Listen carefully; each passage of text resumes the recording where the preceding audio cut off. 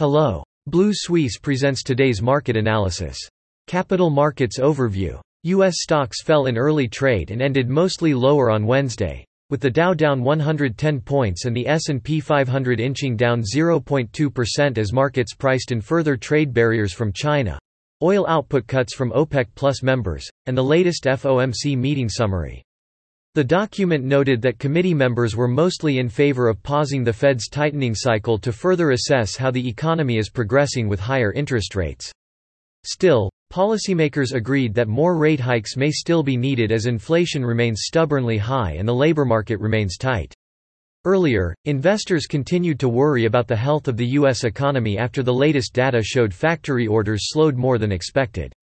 On a more positive note, the Nasdaq 100 avoided losses, with Meta gaining 3.2% ahead of the launch of the Threads app. The Canada S&P/TSX Composite Index fell 0.5% to 20,110 on Wednesday, reversing yesterday's gains as resources exposed industry stress ahead of the release of the latest FOMC minutes. Miners and energy producers both fell an average of 0.5% as commodity markets continued to worry about a slowing global economy and its impact on demand for natural resources. Suncor Energy, Canadian Natural Resources, and Barrick Gold are all hovering in the red. Meanwhile, Teck Resources fell 1% despite China curbing exports of gallium and germanium.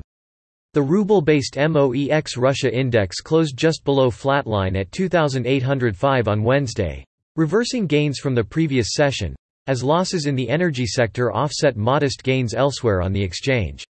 Preferred stock Bashneft continued to lead losses among energy producers, falling 2.2% ahead of tomorrow's dividend deadline, as investors continued to express pessimism about the company's payout.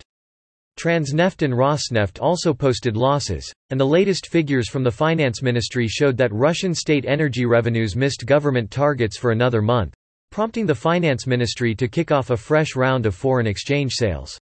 In the first half of 2023, oil and gas budget revenues plunged 47% from the previous year to 3.38 trillion rubles as the Western oil embargo and China's slowing economy weighed on Russian energy demand. That's all for today. You can read more on our website at bluesuisse.com.